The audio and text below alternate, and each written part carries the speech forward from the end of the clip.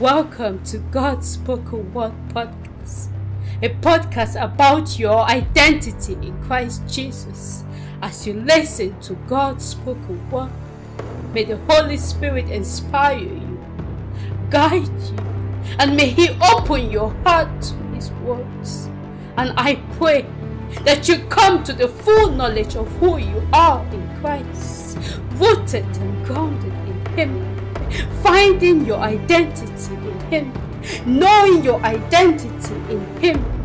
God Spoken Word Podcast.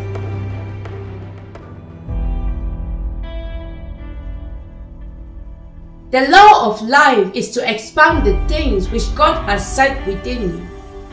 The law of life is a set of things that happen in a process. The process is characterized by seasons. The season in which you do the right thing at the right time, working according to the process.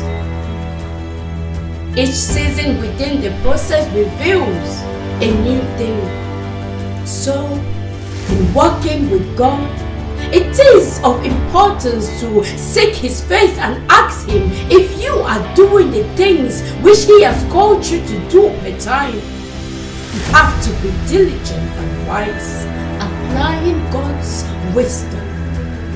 Proverbs chapter 10 verse 23b says, "A person of understanding delights in wisdom." When God called you to do something, do you believe Him? Do you carry out the assignment despite the challenges?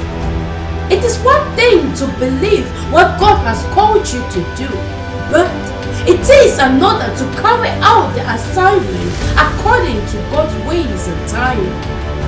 We live in a world where everything must be fast. Fast money, fast life, fast influence.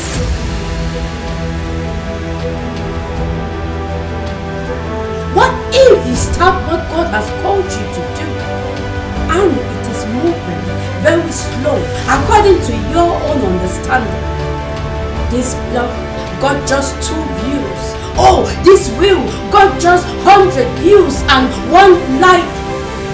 Do you still believe that God has called you? When doubts start to creep in, will you allow it to settle because things are not going according to what you imagine? I am just here to ask you one question, asking myself also this question. Do you believe believers? Do you act upon the word of God? Are you a doer of the word or just a listener? Do you really believe the Bible when reading it? Do you believe what the Word of God says about you? Do you believe that He has called you to do that ministry? Do you believe that God has called you to write that book, to write the song? Do you believe? We are called believers for a reason, believer. We are called believers for a reason, believer. We are believers because we believe. We are believers because we believe. As a believer, what do we believe in? We believe in the death, burial, and resurrection of our Lord Jesus Christ. We believe in life everlasting. Apostle Paul in this way, I am crucified in Christ. Nevertheless, I live, yet not I, but Christ live in me. And the life which I now live in the flesh, I live by the faith of the Son of God, who loved me and gave Himself for me.